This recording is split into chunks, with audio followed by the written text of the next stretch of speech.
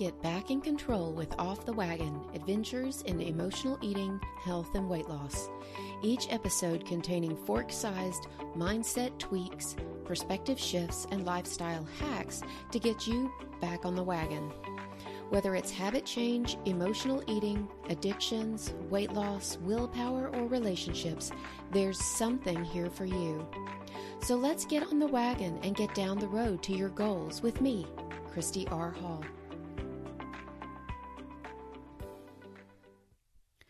Welcome to episode 2, where we're getting clear on our true reasons for weight loss.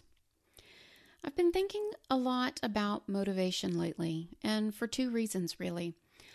I'm seeing a lot of people who are struggling to get back on the wagon, and I notice that those same people are struggling with tired and lackluster motivations.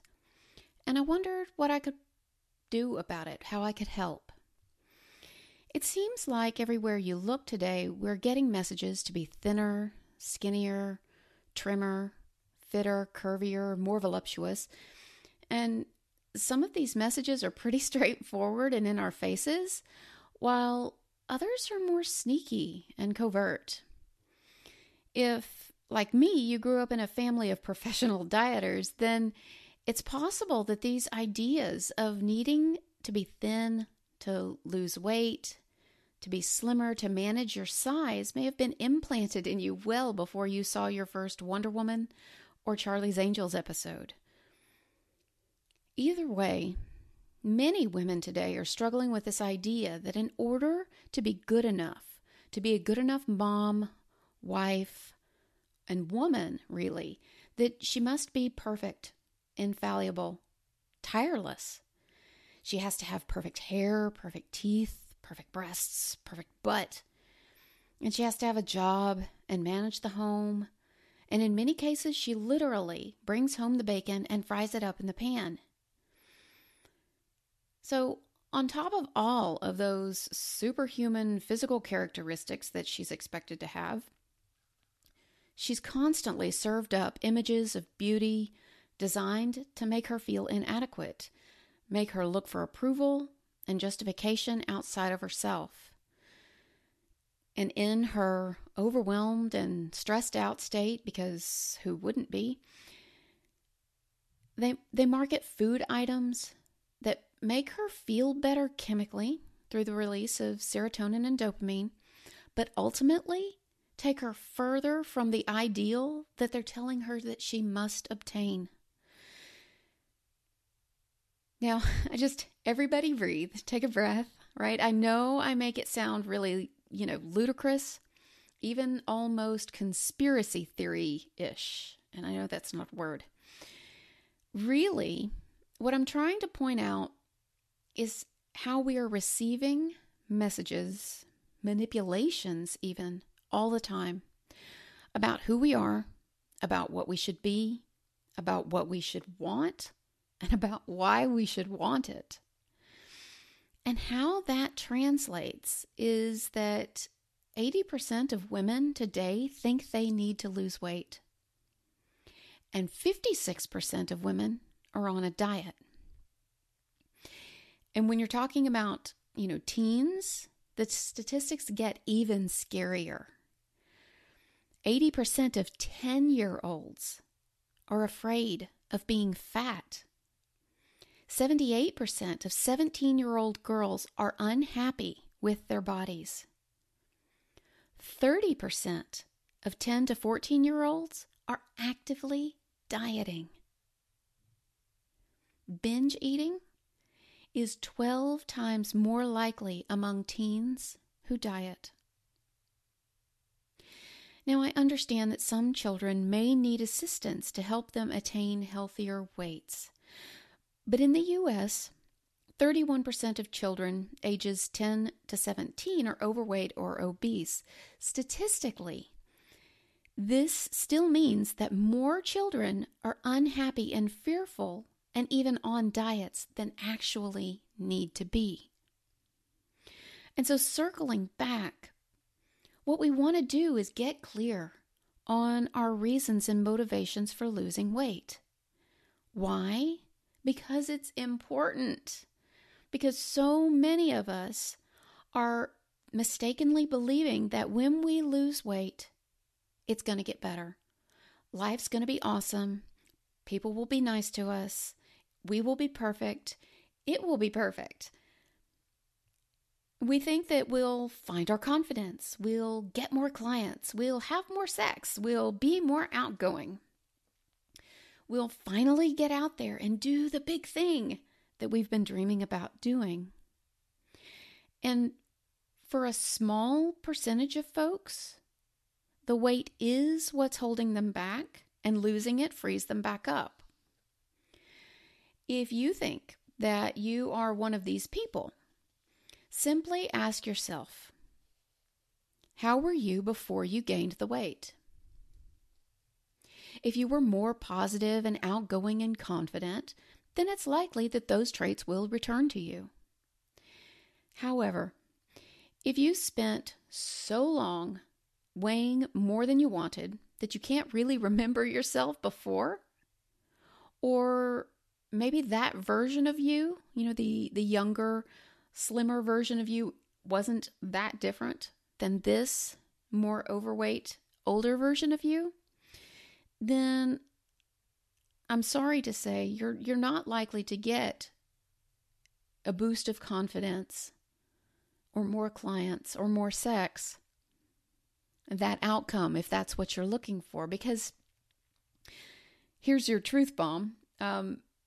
It's entirely possible to weigh more than you want and still be confident, still land clients, still have all the sex, still wear a bathing suit.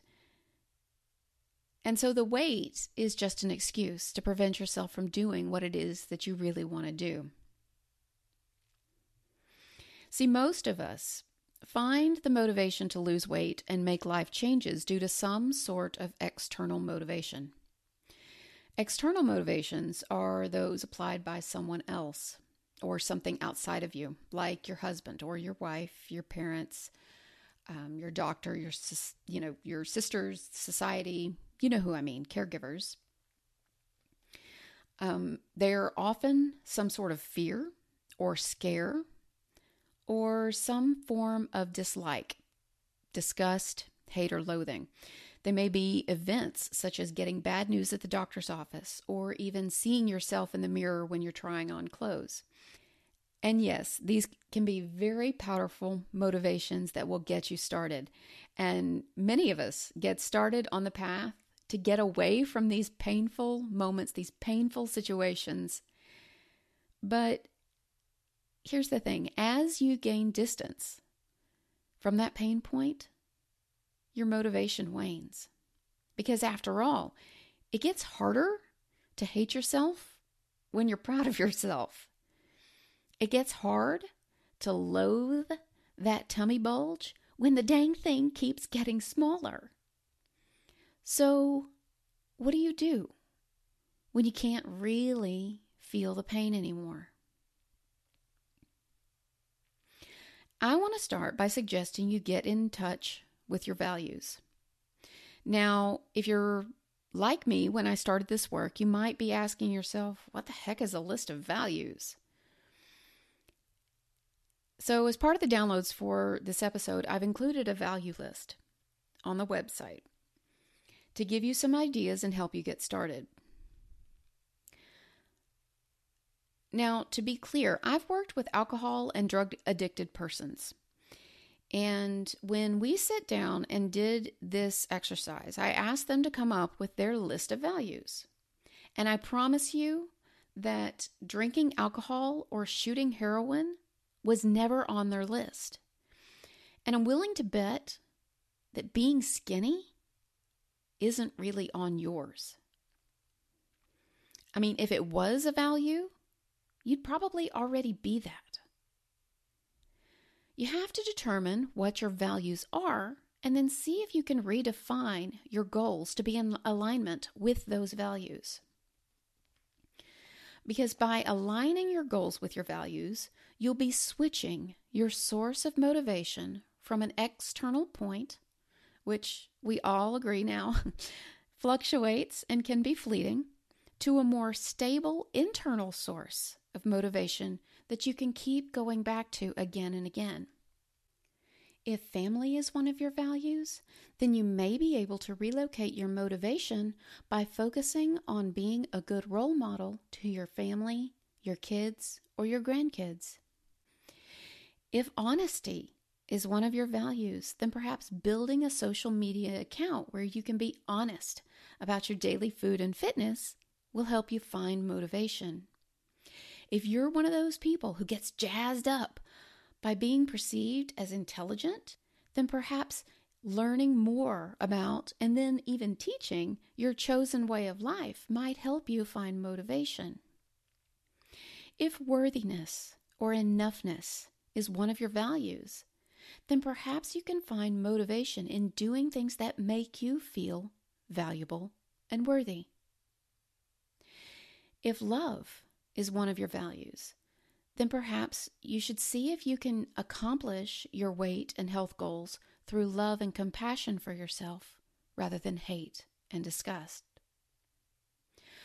Understand that there's a sort of tectonic shift that happens when you stop hating yourself and your body and your life that allows for so much more growth, happiness, fulfillment, where you do things for yourself rather than to yourself.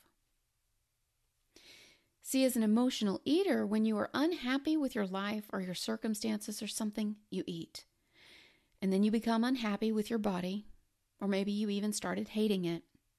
And that little lump right there, that little bulge over there, do you know what those things are? Those are little areas of anger and disappointment and rage and betrayal and rejection and failure, those little bubbles of cells from all the moments where you experienced something that you didn't like or you didn't want. And instead of dealing and coping and problem solving, you ate cake and cookies and chips and more Chinese than you intended and even more cheesecake than you needed. And maybe you felt better at the time and it preoccupied your mind.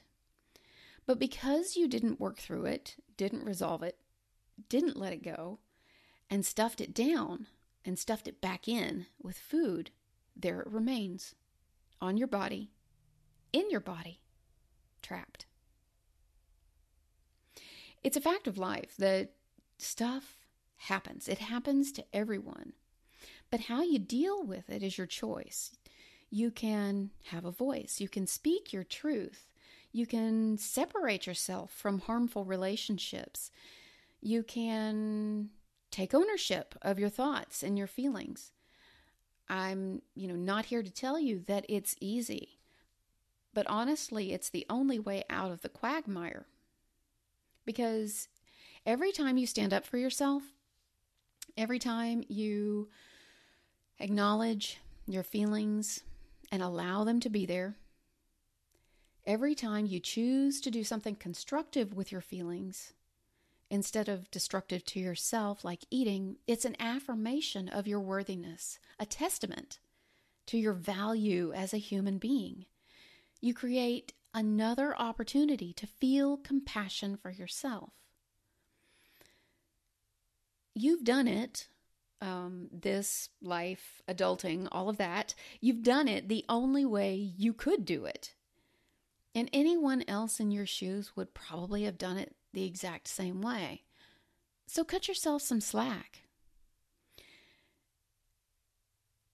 I think, the most important message I have for you today is you were not born onto this planet to hate yourself.